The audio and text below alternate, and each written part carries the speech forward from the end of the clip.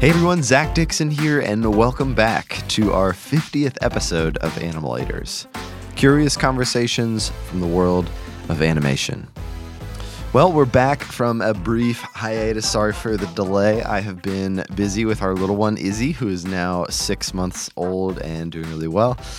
We've also been working on releasing our first game as a studio, Bouncy Smash, which we'll be announcing our release date for very soon. I'm pumped to be back in the studio, and it's hard to believe we've hit 50 episodes. Thanks so much to everyone who tunes in each week.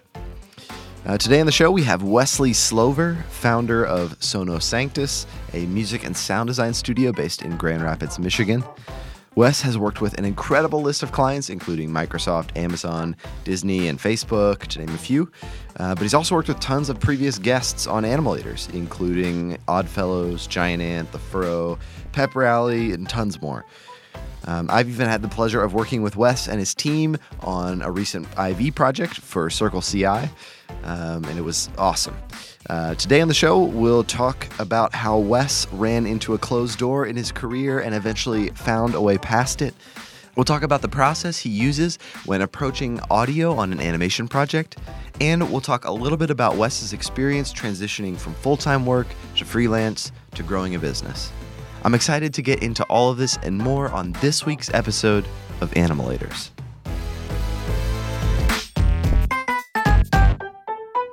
Wes, thanks so much for coming on the show. Yeah, thanks for having me, Zach. Yeah. Okay, so you are owner of Sono Sanctus. We actually just had the pleasure of working together on a new project that IV Animation just put out, which was great. And I was like, we got to have him on the show. This would be great. Okay, so tell me a little bit about your studio. Where are you at right now? Yeah, so I work out of a home studio in Grand Rapids, Michigan. It's like halfway between Chicago and Detroit. And our model has been remote work. So we have my employees based in Seattle that I do work with other people in other places as well. You used to be in Seattle, though. Is that correct? Yeah. I grew up in Seattle and started out in Seattle. And part of it was that I realized, even when I'd work for clients in town, I still wouldn't see them. I'd still be working out of my home studio. So we were able to move out here for family reasons, and they give away houses in Michigan pretty much compared to Seattle. So yeah. That was kind of nice to have a little more space. Yeah, no, definitely. It does, I feel like, snow quite a bit more, though. It's a bit harsher up there in Michigan, no? It's very cold. It's very cold. I shoveled snow for the first time in my life when I moved here. Oh, no. Were you like, I've made a huge mistake, or was it all right? No, I like it. One of my buddies who did a similar thing, he moved up here for his wife's family and, is working remotely, said, it really helps you don't have to leave the house much. And, it's kind of nice, like really work, being in the studio. Sometimes I'll open up the acoustic blinds and, see it snowing outside. It's really beautiful. And I like Grand Rapids a lot. It's a really great little city. Yeah, no, that's great. So let's talk a little bit about your process and your work. I mean, you've worked with a bunch of incredible clients and studios, a lot of Animalators alumni, if you will, like Giant Ant, The Furrow, Oddfellows, Pep Rally, Sonder, Alan Lasseter, just crazy. And we've had the pleasure of working with you like a couple weeks ago. So yeah, just if you could, for maybe a freelancer out there who hasn't worked with a sound designer before, could you just take us a little bit of how you kind of like to work with animators? Sure. The main thing is that I feel like as a sound design music studio, my job is to support the animation studio, the agency, whoever's creating the video, like first and foremost. So that's always, I'll lay out, this is how I like to do it or how I suggest doing it, but like every project's different. We'll always try to, be as accommodating as possible because honestly, animation is a lot harder than sound design. And so I feel like we can, be supportive in that way. So ideally, if we're doing sound and music for a piece, I like to start talking about it, at least the creative, like once there are storyboards or style frames. And usually from those, we can actually start making music because we get a sense for like, this is the aesthetic and the world that you're creating. And so it gives a sense for the tone. And if we have the script, we can kind of block out, okay, this will be sort of the pacing of it. This is where we might need like a emotional shift or whatever. Like, oh, it's a problem solution piece. Cool. So we'll compose a demo that kind of captures those, and we'll let it work it up later on as we go. Yeah. So with that, do you need like a picture lock or anything like that? Or do you just start going just from a script? For music, I like to have music done before there's picture lock, but have all the pieces so that we can finish the arrangement once there's picture lock. With sound design, ideally, we'll start when there's like 15 seconds of animation done. And we treat that as like how you would treat a style frame. That's like, okay, this is early in the process. Like, we're not going to be to picture lock for like a couple weeks or whatever. So like we have the time for the back and forth if we need it. And we'll do a demo of like, this is how we feel like your piece should sound. This is the sense we get. Send it back, do some revisions, and then really focus in on that before moving on to anything else. Because usually once you get that, then we kind of know what creative decisions to make when executing the rest of the piece. And then ideally it would have like a couple days after picture lock just to make sure that, you know, we can finish everything, we can get the mix sounding good, we have time for revisions and all that. The schedules are always weird. I feel like we usually have like the least amount of control in any schedule. Yep. Case in point, working with us like a few weeks ago. You know, though, honestly, I kind of love those jobs where a client's like, hey, we've got a piece. Could you sound design this tomorrow? And we can just do it, you know, to the best of our ability and like crank it out. I kind of love those as well, assuming we have time. Yeah, no, that's great. You know, we don't have like too many other projects booked. Yeah, no, I mean, that's literally what we did to you guys. We were like, just with the way that the schedule worked, you know, we just didn't have a lot of time for it. We just needed it turned around really quickly. We came to y'all and you guys knocked it out of the park, and it was a great experience. But yeah, I apologize for the short turnaround still. I'm surprised to hear that you like that. But I guess I get that, right? Like, you got a short turnaround and whatever you can come up with is what it is, and there's no revisions after that, and you're just done. Yeah, I mean, I think it's kind of fun. Yeah, no, definitely. So with that process, I'm curious if you ever find yourself like pitching or ever, you know, a client has ever come to you and say like, you know, we want 5 options for this or something like that. It really depends on the budget. Yeah. Usually what we do, I have a library of about, 350 tracks. Oh, wow. And so we'll usually start by pitching stuff from our own library. And it's great because that way it's like, when I quote, it's like, if you want to just license something from the library, this is it. If you want original. But they always have the chance to like, well, we could start with the library. And that's really helpful because if they like something but just want some things changed about it, like how you might use a different reference track from, you know, an artist or whatever, it's great because we can literally lift stuff from it if we want to. Or like, I mean, that's everything in my tracks is very much in our wheelhouse. And we don't have to worry about, oh, can we pull this off? Or, you know, it's pretty straightforward from that point. So a lot of times I'll pitch, you know, 5-10 tracks from our library just to like get the ball rolling. And that helps a lot. So you mentioned reference tracks. I'm curious what you think about that. Do you mind when a studio comes to you with a reference track? I like if a studio comes to me with like 3 reference tracks. Because if someone comes to me and they says, hey, you know, describe sort of what they want the music to accomplish, and they send me a few different pieces of music and they go, oh, we really like the, I don't know, digital vibe of this song, and we like the basic pacing and feel of this one. That way, it's not like, okay, here's this like perfect standard that we want you to do the same. We want something like this, but different, you know? Like that's the worst. And it's terrible when it's something like a Radiohead song. Oh no. And you're like, we can't do Karma Police. Like, I'm not, you know. This might be one of the greatest songs ever. You know, could you make us one of those, please? You are going to be disappointed. And it's really hard with like, you know, super popular like EDM tracks.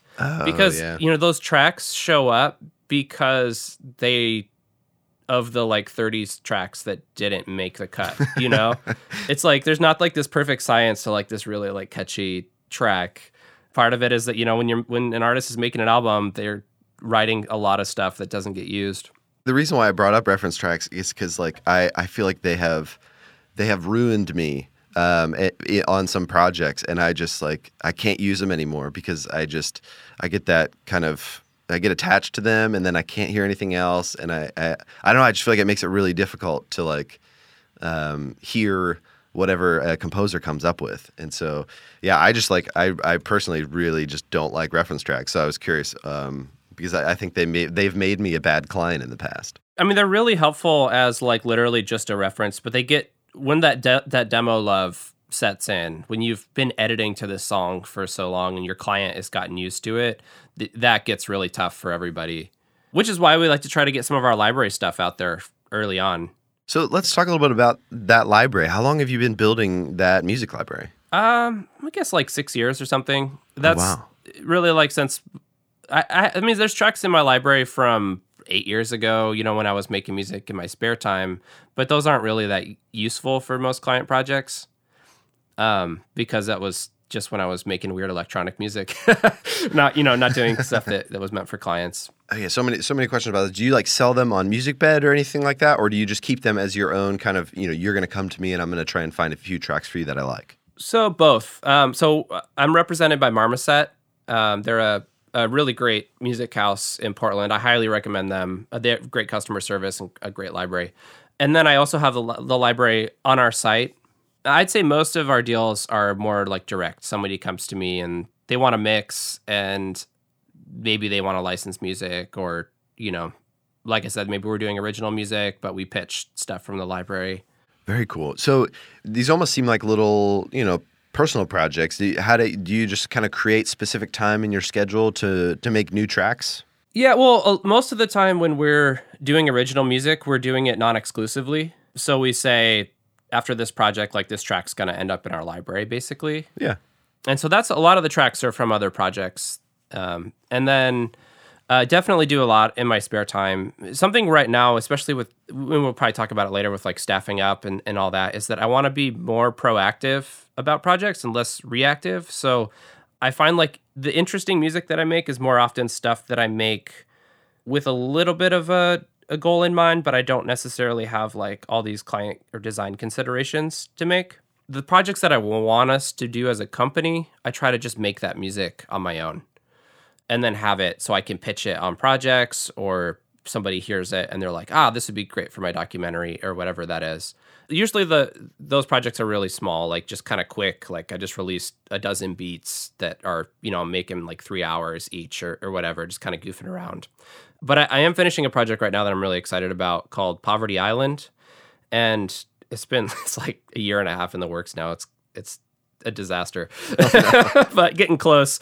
And the concept for that was, it started as a joke. My buddy was out here to record some like googly music, and we were at the bar and just talking about like, it'd be awesome to do like this like fake documentary album. And then that became like a whole project. So the concept with that is, it's like a faux score for a documentary about Poverty Island. It's this little island in Lake Michigan that's historically, there's been like tons of shipwrecks there.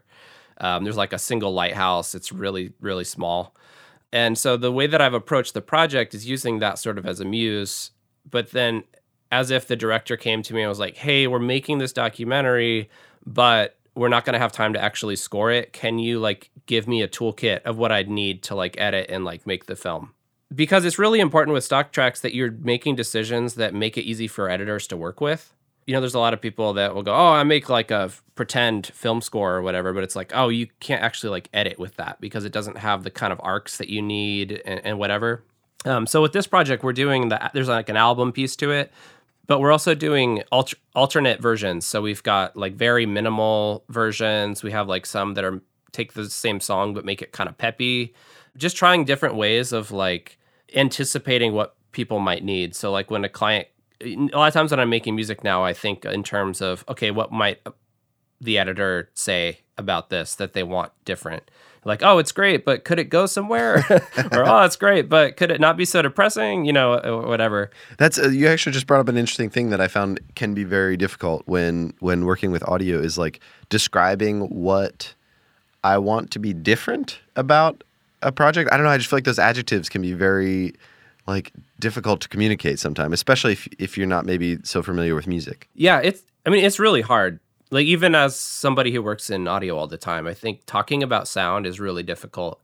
I think more recently, I feel like I've started to get a better handle on it, but trying to talk through more of like, what are like just your like design goals with this, or like what do you want it to feel like, and not try to get like too specific. I've gotten a little bit better, I think, through experience of going, this is how something could be smoother. This is how something could be, whatever it is. And a lot of times it's explaining, like, as a director, explaining why you want it to be different. So it helps if it's like, not just, we want this to be smoother. It's like, we want this to be smoother because this voiceover is really complicated and we want to make sure that it's really clear to hear, or like our client is really worried about people not understanding the voiceover. Because then I can go, okay, now I can make decisions that are going to achieve that goal that we didn't realize that we had in the first place. Now, I think you just hit on something like really important. I think for any client feedback is like, if you don't understand the reason for like their specific, like, we really want this to be red. I mean, there's not always a reason for that, but like, I feel like it maybe gives us the tools to think of something better than, maybe more effective for actually the reason that they're, bringing forward this specific piece of feedback. Yeah, absolutely. When I was first starting out, I had a designer friend, and he said, like, you can do work that's like doing what your client asks for, but you can do work that is giving your client what they would ask for if they understood your craft. I love that. So it's like, in a way, it's kind of like empowering directors, empowering clients to be a part of making music, be a part of making sound, without them feeling like they have to tell me what to do, but feeling like this is that they own it, that it's their thing, that like the reason I made those choices is because I was making those choices on their behalf. That's not to say like, client, get out of the way, like I'm going to tell you what you want. But it's more of like trying to understand what the client is trying to do and why they might like something, and then making the best decisions, with the extra experience and knowledge that I have. Yeah. Well, especially since if you can get in at pre-production and kind of understand, I don't know, the core, like essentially of like the script and where they're starting from, feel like that sets you up to be able to do that really well as well. Yeah, I think so. And we have the time to do it too. When you start that early, there's time because animation takes way longer than sound design. So if we can handle some of those things, like while the animators are grinding out, all these shots, like it's nice because it doesn't feel rushed. Yeah, definitely. Well, let's kind of jump back in time and talk a little bit about kind of your origins. I understand you went and spent some time at the Conservatory of Recording Sciences. Is that correct? Conservatory of Recording Arts and Sciences. Arts and Sciences. All right. So, or CRAS for short. What a great acronym. Yeah, so tell me about your time there. I guess first, why did you go there? Why did you choose to go to school for this? Yeah, so I was like a huge band geek growing up. I just loved playing music like any way that I could. Grew up playing trumpet, and then realized that I really liked making stuff. I was less interested in like becoming a trumpet performer, teacher, and more interested in like making albums. And so at the time, I wanted to be like the next Phil Ek and make, Modest Mouse records or whatever as a producer. And so I went to the school. It's just an audio engineering school. So it's 8 months. You eat, sleep, breathe audio. It was pretty awesome. Like my classes started at 3 p.m. And then after school, there would be midterm or final projects going on. So there was people in the studio all the time. So we'd hang out at the school after hours. And then if you wanted to, you could book time, like if any studios were available, like late at night. So there were times we'd go at like 3 a.m. because it was the only time the studio was available, and we'd go record something. Like we didn't make good work, but it was just like such an awesome opportunity to have access to these studios all the time and have a bunch of other geeks around who just wanted to work on stuff. Do you feel like you were able to kind of make the most of your time there? Absolutely. I feel like it was a really good use of time for a handful of reasons. I mean, like one is the cost, that it was a lot cheaper than going to a 4-year school. The other was that I didn't have to work while I was in school. I was really grateful to my parents for that, for providing that for me. And so I just spent as much time at school as I could. And since I was only there for 8 months, it's like I didn't have other friends. I didn't have anything else to do. Like it was in Mesa, Arizona. Like I don't really like Mesa, Arizona. No offense to all the Phoenix listeners out. And the Phoenix listeners out here probably don't like Mesa either. But I'm a Seattle kid. I like the damp weather and trees, But yeah, so like it was a great use of time. And what I liked about my school compared to a lot of other schools is their whole thing is they just want to like break you down. So like you get to school and they're like, okay, here's the deal. Like, you are not entitled to anything. Like, you are going to finish the school. You're not going to know crap. You are going to probably go scrub toilets at some studio somewhere. And a lot of you won't have jobs.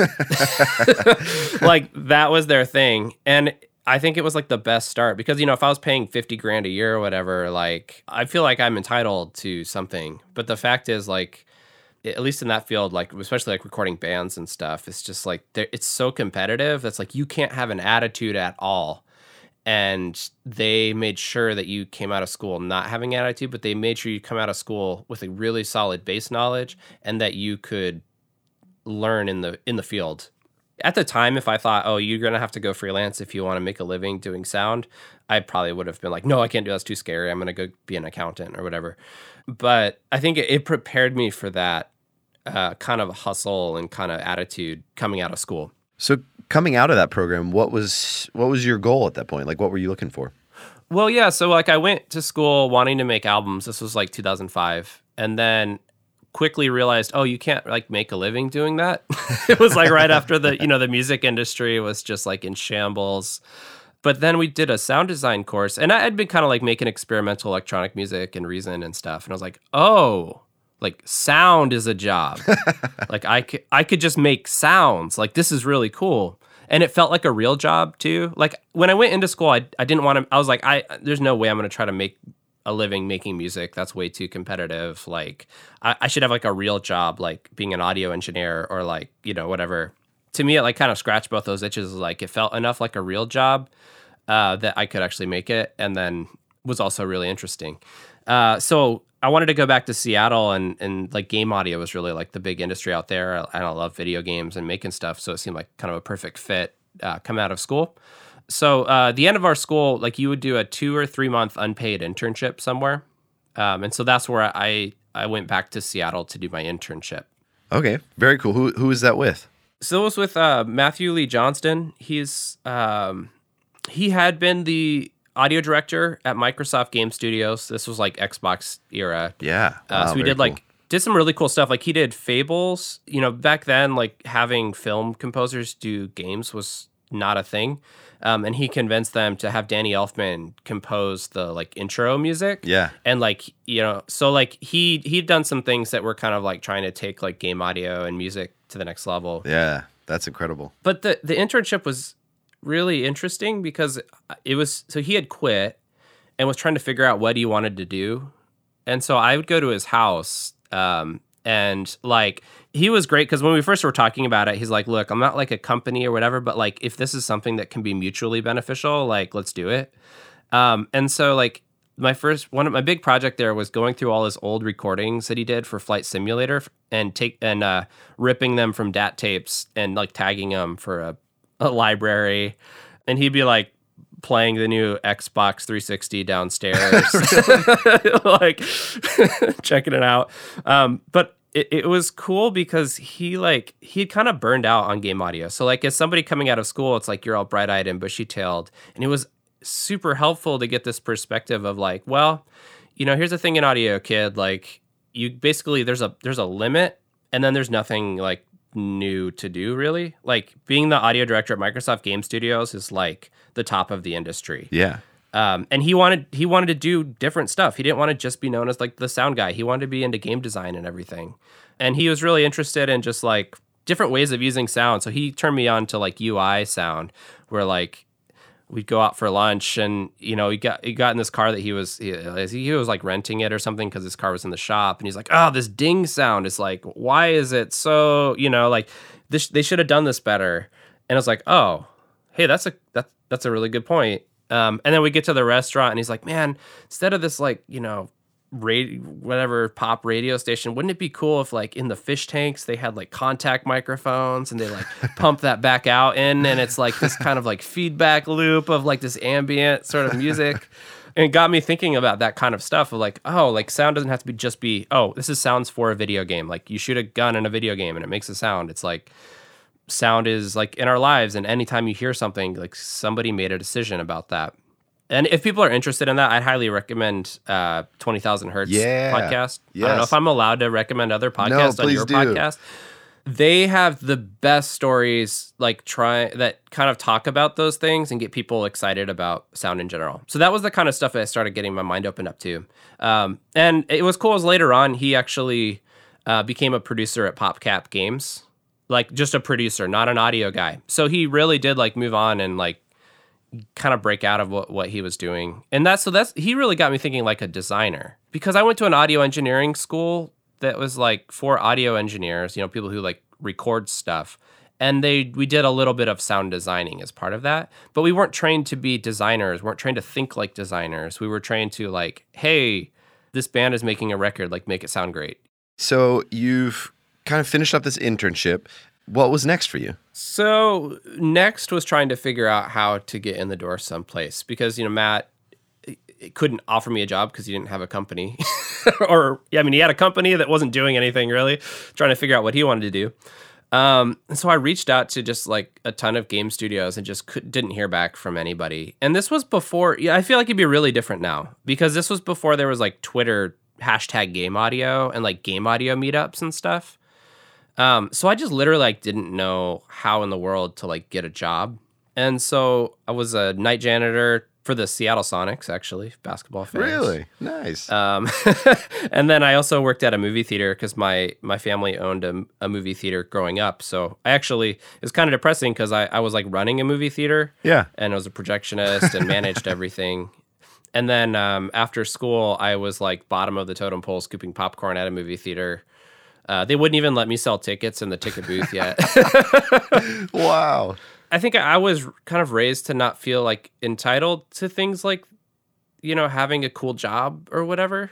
I'm really grateful for that. Like, I think it's easy to get really discouraged, but I just kind of saw it as like, well, I spent 8 months in school. Like, of course I don't have a job yet, and part of the way that I thought of doing the tech school thing that was shorter was like, okay, I'm still going to take 4 years of my life to like try to like learn this craft.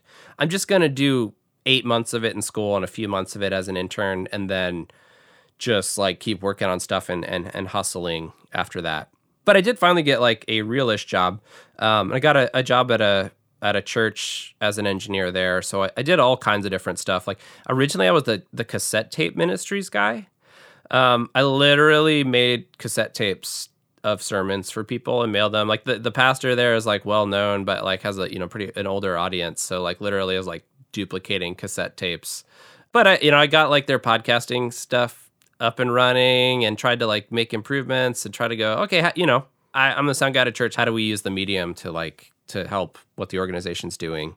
Helped 65-year-olds learn about podcasting. It was pretty awesome. Like, yeah. He's like, wait, so you're saying I can have all of the sermons on this thing that's smaller than a cassette tape? I'm like, yes, that's what I'm saying. It's pretty cool. That was actually a really great experience working there because it was big. And so we had a lot of resources and we had a high standard for like the work that we did.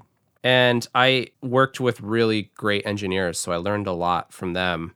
And work with great musicians there too, who are good friends, and still collaborate with a lot of those people. Like when I need tracks for thing or whatever. Do you feel like those skills that you picked up doing live sound translated a lot to what you do now? Yeah. 2 reasons that I think of just off the top of my head. One, getting it right the first time. Doing the studio thing, at least as a student, I kind of felt like, like you can like keep tweaking stuff and you can, you have like all this time to do whatever. Oh yeah. Where it's like live sound, it's like, okay, we've got this much time to set up, like we get this much time to sound check, and then we like run the service and then we're done. And so it really taught me to just like be content, like doing it once, and trying to have ways, just like to be efficient. And not that those things don't exist in studios or whatever, but for me, I had only done projects on my own. I wasn't like, at a studio that was billing by the hour or anything. So I never had that kind of urgency before. And the other thing was being comfortable with sort of doing things wrong. So like, the way that we would use EQs, or like what I learned in school is like, oh, you can't do that. That's way too extreme. And we'd be like, no, like this is what's going to make this work, is to like be really ham-fisted with whatever technique we're using. And that's been super helpful in sound design because, I mean, a lot of the stuff we do is like weird or abstract. So it just like, it's like, don't be afraid to push things too far. Don't be afraid to, if it's the right way to do it or not. Like, as long as it's not causing problems for you and it sounds good, like, go for it. That's interesting because I feel like there's a lot of, kind of a correlation between, animation and sound design. I'm just curious if you think about this at all. I feel like a lot of times we try and mask the use of like what tools that we're using. Like nobody wants to like look at your animation and be like, oh, he just used like a preset on particular or something like that, like a particle plugin.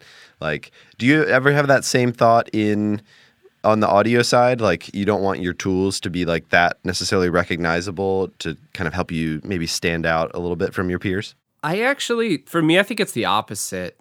It's only for certain types of projects or whatever. But like if somebody wants like cinematic science fiction orchestral music, I want it to sound like all the other stuff. So I want to have the same libraries and tools that the other guys have. Because a lot of times it's like what I'm doing, primarily working more like in advertising and stuff, it's like we are riffing off of the cultural zeitgeist or whatever. Where like we don't want this to be like the next Arrival soundtrack that's mind-blowing. We want it to be the last Arrival soundtrack that blew people's minds and like, is like now part of the culture.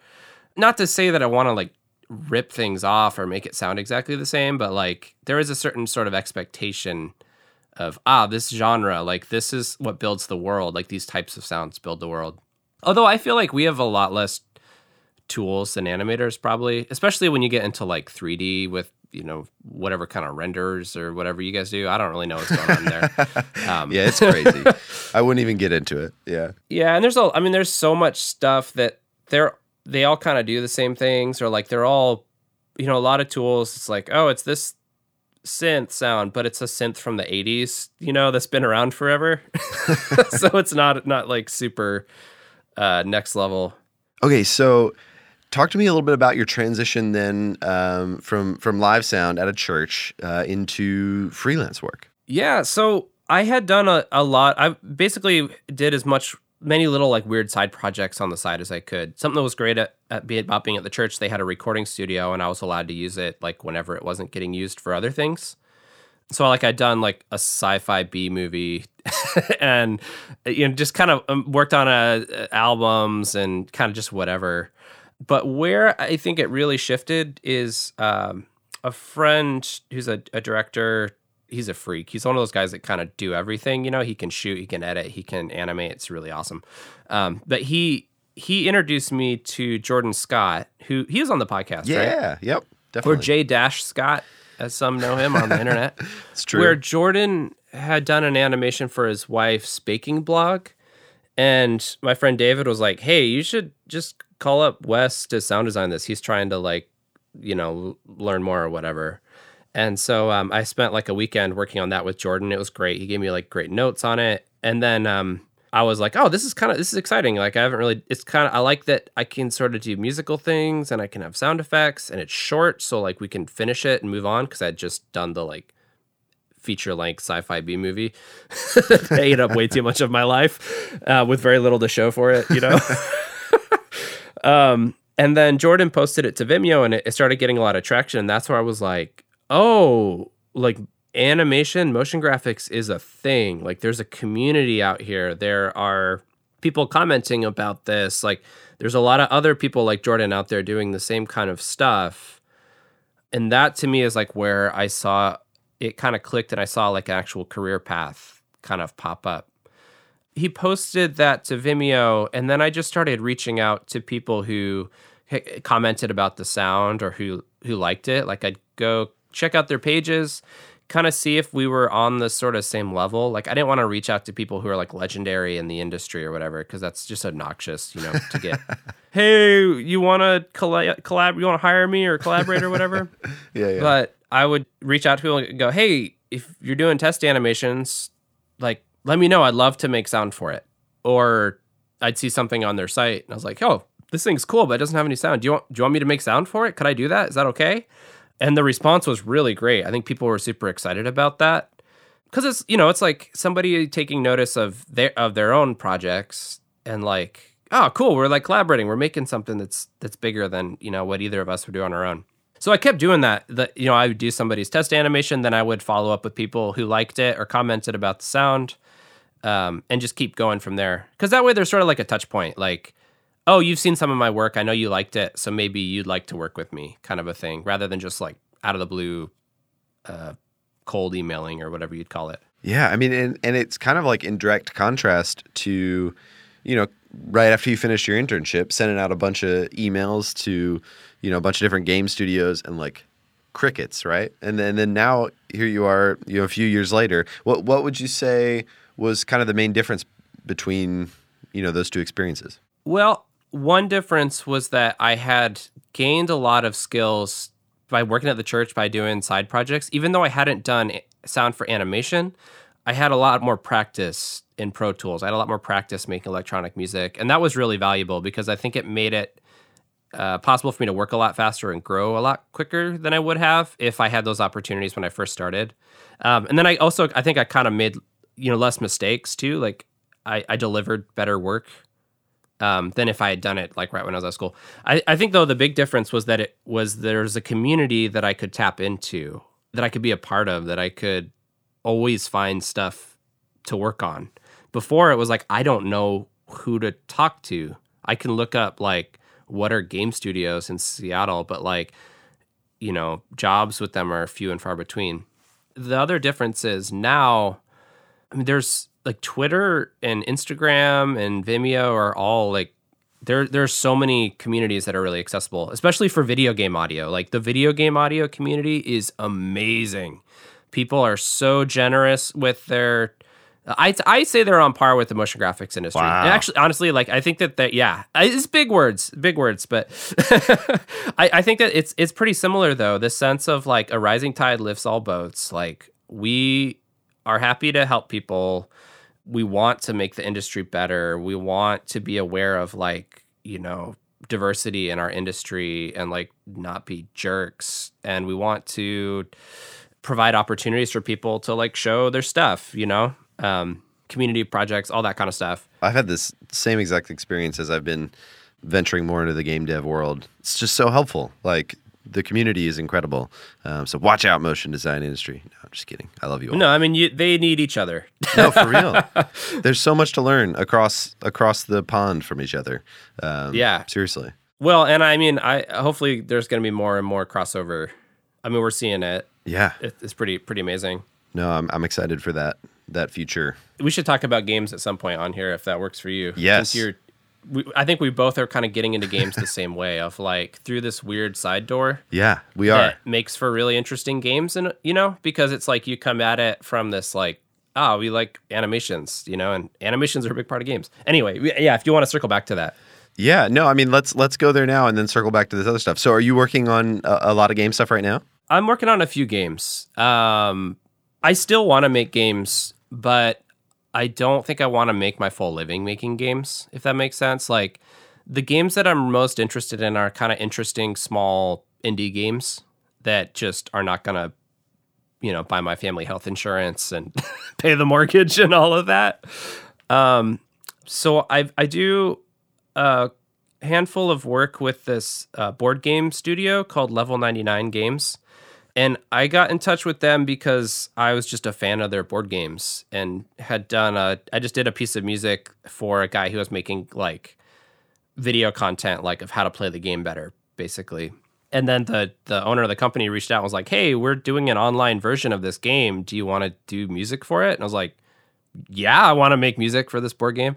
And I guess I got to interject too. Like I really like video games, but I don't play a lot of video games because I spend my whole day alone in my studio looking at a screen, right? But I love board games. Me too, and man. Card games. Oh man. What's your favorite game right now? Favorite board game? Like if you could play any board game tonight, what would it be? The game I'm most excited about right now, I think games for different contexts are really important. But of course. I think what I'm most impressed with is the Arkham Horror LCG. Oh, okay. Have you heard of that? I have not. So It's a cooperative. Is it a card legacy game? Oh, it's by Fantasy Flight. Yes, That's incredible. I love Okay. Fantasy Flight stuff. Yeah, me too. So it's a cooperative game where each player plays like an investigator in this like H.P. Lovecraft sort of world, and you play through scenarios, and it's like serialized. So you buy packs, and it's like another, like you sit down and you play through it, and the story continues. What I love about it, I mean, the art is incredible, but like what I get most excited about with video games or with board games is like a sense of discovery and like experimenting and like doing stuff and seeing what happens rather than like the super calculated kind of games, like more like Euro style games. And I love games where they use mechanics that are really evocative. So like through just some cards that I play down, it sort of tells a story of like, oh, this monster just like broke through the door. Luckily, I had like a stray cat with me. And so I could duck out and it got distracted by the cat. And then I came up and like hit the monster while it was distracted, or I escaped or whatever. That like all that happens through like a few cards on the table is really impressive and interesting to me. They did an incredible job of that. Sweet. In Arkham Horror. You've sold me. I gotta get this. Oh man, it's so good. Oh, you're the second client I've got going on Really? Arkham Horror. That's awesome. Wait, I'm gonna interject now with my current go-to. The staff got me for Christmas a game called Captain Sonar. Oh, is that the one where each player sort of does different parts of it? Yeah, so there's 2 teams, and you can play up to 8 players, and it's like an adult version of Battleship, and everybody has a crew position on a submarine, and it's super fun. You're trying to sink the other team. You don't know where they are. Like one person's job is trying to figure out where they are. But anyways, if you have 8 people, you can actually play the game in real time, and you don't take turns. You just go as fast as you can go, and it's just a great party game for like, you know, people who are kind of into board games, but they don't have to be like mega into them. So yeah, great. That's like the opposite of Arkham Horror. Yeah. But like I said, I think like context for games is perfect. I love like sort of curating like what game are we going to, what's right for this group of people too, or man. for the amount of time we have or whatever. Yeah. You got to have all the options because you're hanging out with your regular group, but then they bring along a couple friends or maybe their spouse or something, and they're not that into games, but you got to have the right option. Takedo is good for that one. You just sell them on like this game is like have the best vacation you can. Yeah. It's so great. The thing that's great about Arkham Horror is it's 2-player. So like I just have a buddy over. We like pour some bourbon and just play it. We don't have to get like a whole big group together. That's great. But anyway, so I'm working on BattleCon Online, which it's funny. It's like full circle. So it's a video game version of a card game that was inspired by fighting video games. Wow. So it's like Street Fighter, the board game, but now you can play it online. So it's fun because I can draw influence from like fighting games, but also adapt it to this like turn-based, more like contemplative kind of style. And then we're doing another one with them. It's called Pixel Tactics. It's like Final Fantasy Tactics card game, basically. It's a really great game. So those are really fun, like passion projects. They, pay like next to nothing, but like I got into this because I want to make cool stuff, not because I want to like get rich making video games, I think with a lot of games, it's sort of like, I don't want to work on like this first person shooter for a year of my life that like, I don't like, that I don't necessarily feel good about. Like, and it's like, I might as well like work on like some commercials and then make as much money and then literally just like approach the studio that's otherwise couldn't afford me and go, no, let's do it. Like, let's like deck this thing out to the nines. Let's make it sound as good as possible because it's fun, and I'm excited about what we're doing. And then we also do, so those are some like kind of ongoing indie games. We also have some like more like client kind of games that I really like. I don't know how much I can say about one, but it's like an educational game with really beautiful, I was actually brought on through a motion graphics studio. So like really great animations. I got to write kids songs for it, which is really cool. We're doing all the sound design for that. Is it coming out on Switch by any chance? It's just gonna be like tablets. It's primarily an educational tool. Like it's being funded by a nonprofit. It's with IDEO. Yeah. design studio. They're we've worked with them. Oh my gosh, they're incredible.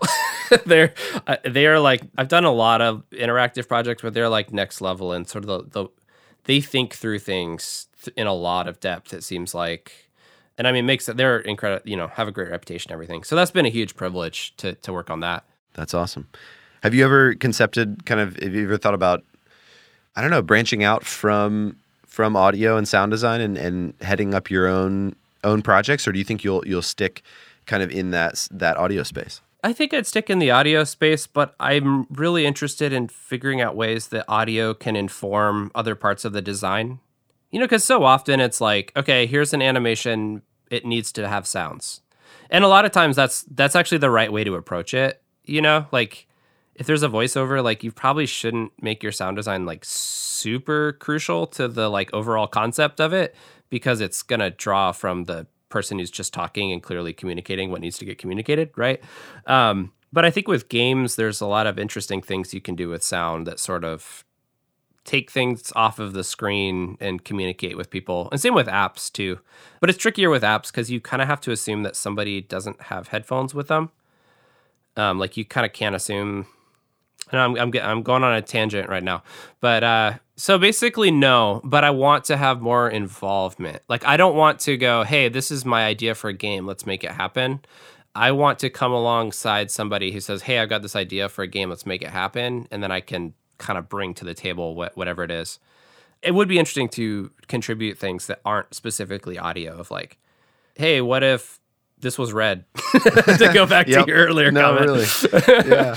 No, but just sort of like, I really like, especially board game like mechanics and design, I think is super interesting. So I do like to kind of contribute to that if I can. Yeah, definitely.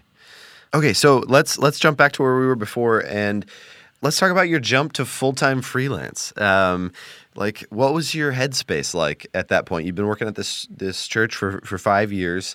How did you decide to make that jump? I basically needed more money. I was at a point where it was just like, so my wife was pregnant with our daughter, and we had been kind of moving toward freelance or something. It's just like I just couldn't get a job anywhere that was going to pay more.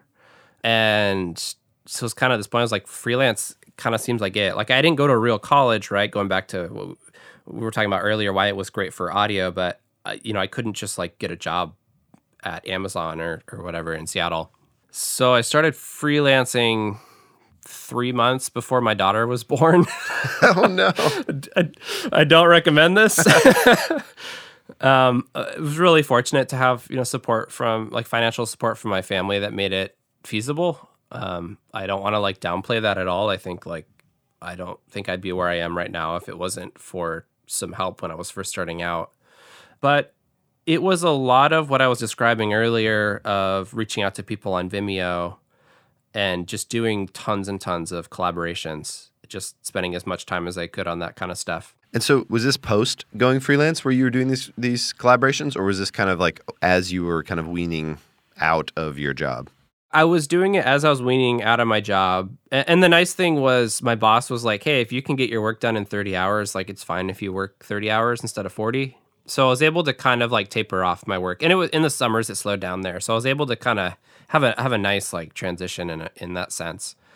So it's, basically just continuing what I was already doing. Because I realized I was at the point where, if you're not available during the daytime, you can only do so much. Like client schedules are so quick, like the turnarounds and like feedback and everything. Like you just have to be available for projects. What I realized pretty quickly though with audio freelance is like you need a lot of jobs to get by. Because, for an animator, you're booking a job, it's, I don't know, it's like 2 weeks or something like that. For me, that 2-week job is 1 day.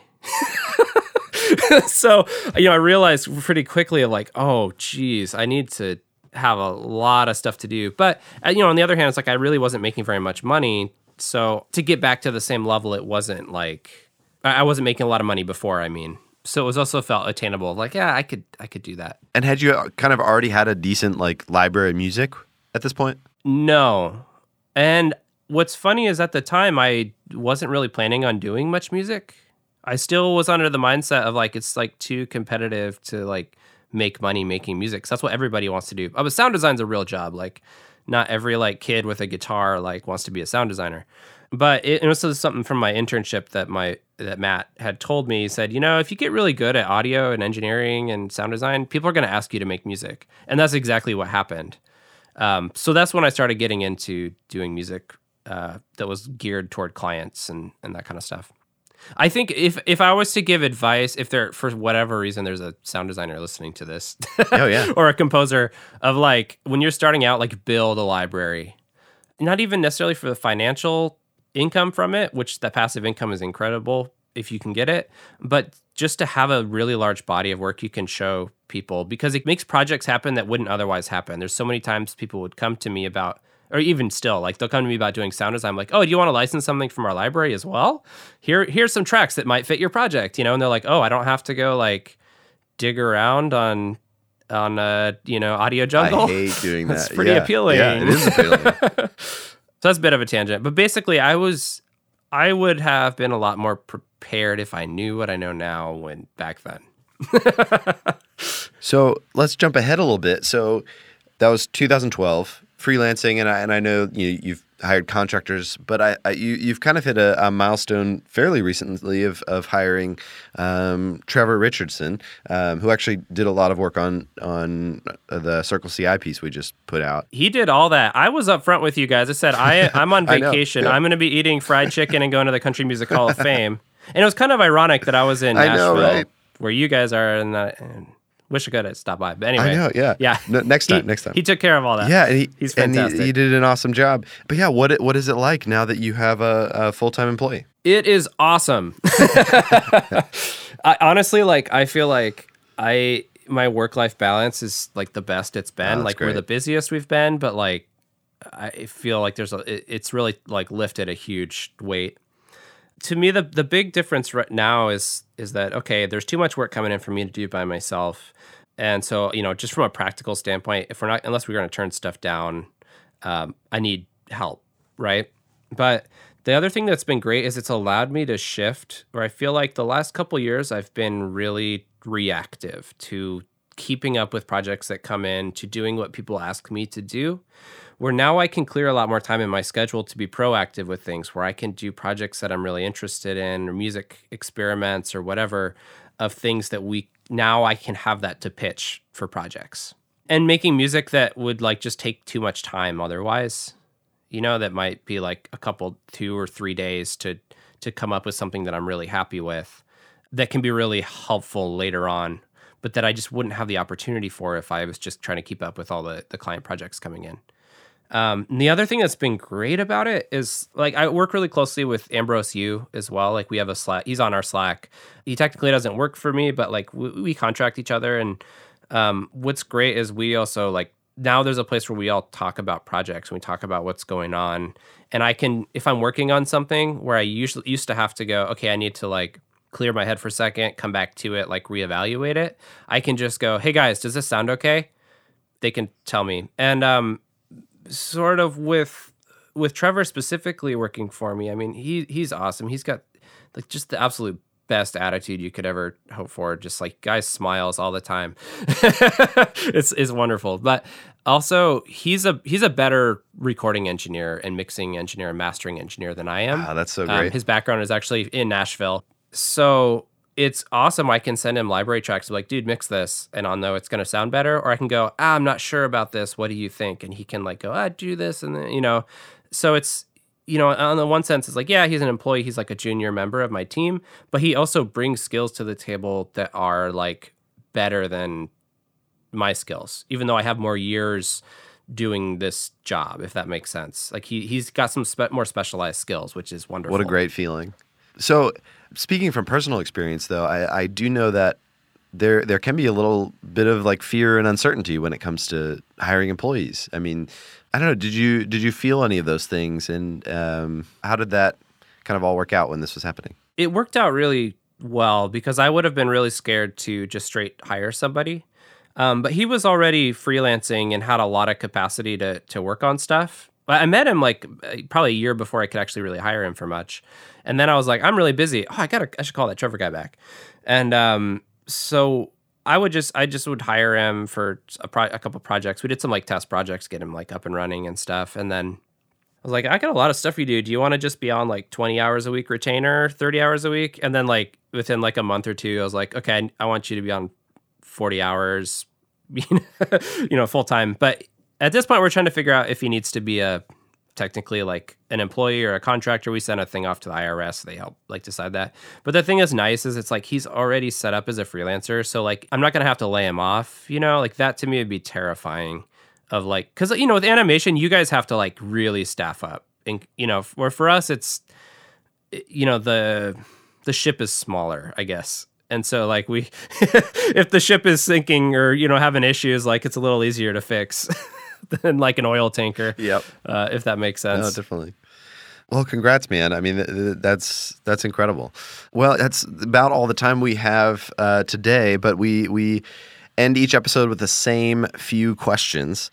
So the first question is, who is your dream client? I think after Nintendo released their whole cardboard thing so for the Switch, cool. It's got to be Nintendo at this moment. Yeah, would love to do some work for Nintendo. As soon as you were saying, like, I'm working on something like kind of educational for kids, I was like, maybe it's for that. But yeah, that's incredible. It looks so good. All right, next question. Your favorite animated film? Probably Akira. Oh, nice. Next question. What do the people you love think that you do for a living? Oh, that's a good question. When we meet people in Grand Rapids, they like really don't understand it because I don't think that they understand that like you can actually make a living making sound and music. Yeah. So I think a lot of people that we meet, they think that my wife pays the bills. Nice. Exclusively. You've just got your kind of little side hobby thing that, I think people understand what I do. It's a little easier with music, I think. And what really helped was that, so I got a Super Bowl commercial for Airbnb a couple years ago. Yeah. And now finally I have something that I can point to of like, oh, did you watch the Super Bowl? Did you see this? That's amazing. This commercial for Airbnb? I made the music for that and they paid me for that. And they go, oh, like, I get it. There's like, you make music for things that actually... That's incredible. It's helpful when something like carries over to the real world. I didn't know that. That's awesome. What a huge like career milestone. That must have been like a great day. Were you just like watching the Super Bowl, waiting for your spot to come on? I was playing board games. Are you serious? While Kat was watching the Super Bowl, waiting for it. That's amazing. All right, last question. What animal did you choose for your Animalator and why? Oh, I chose a bat because they're good listeners. That's the best. Well, Wesley, thanks so much for coming on the show. Thanks for having me. This has been a blast.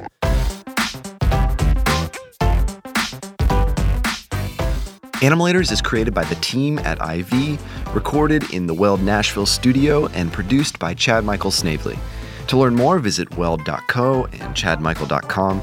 To keep up with the work we're doing at IV, visit iv.studio or follow us on Twitter at Identity Visuals. You can also follow Animalators on Twitter at Animalators to keep up with all of the new episodes, and be sure to check out animalators.com to see every animation from all of our guests. You can find out more about Wes and Sono Sanctus at their website, sonosanctus.com, or follow Wes on Twitter at Sono Sanctus. Our theme music is composed by Cody Fry. You can check out more of his music at codyfry.com. And if you like this podcast, please subscribe and tell your friends. You can leave us a review on iTunes, and that helps more people find this show. Well, that's it for today's episode. Be sure and join us next time for another episode of Animalators, curious conversations from the world of animation.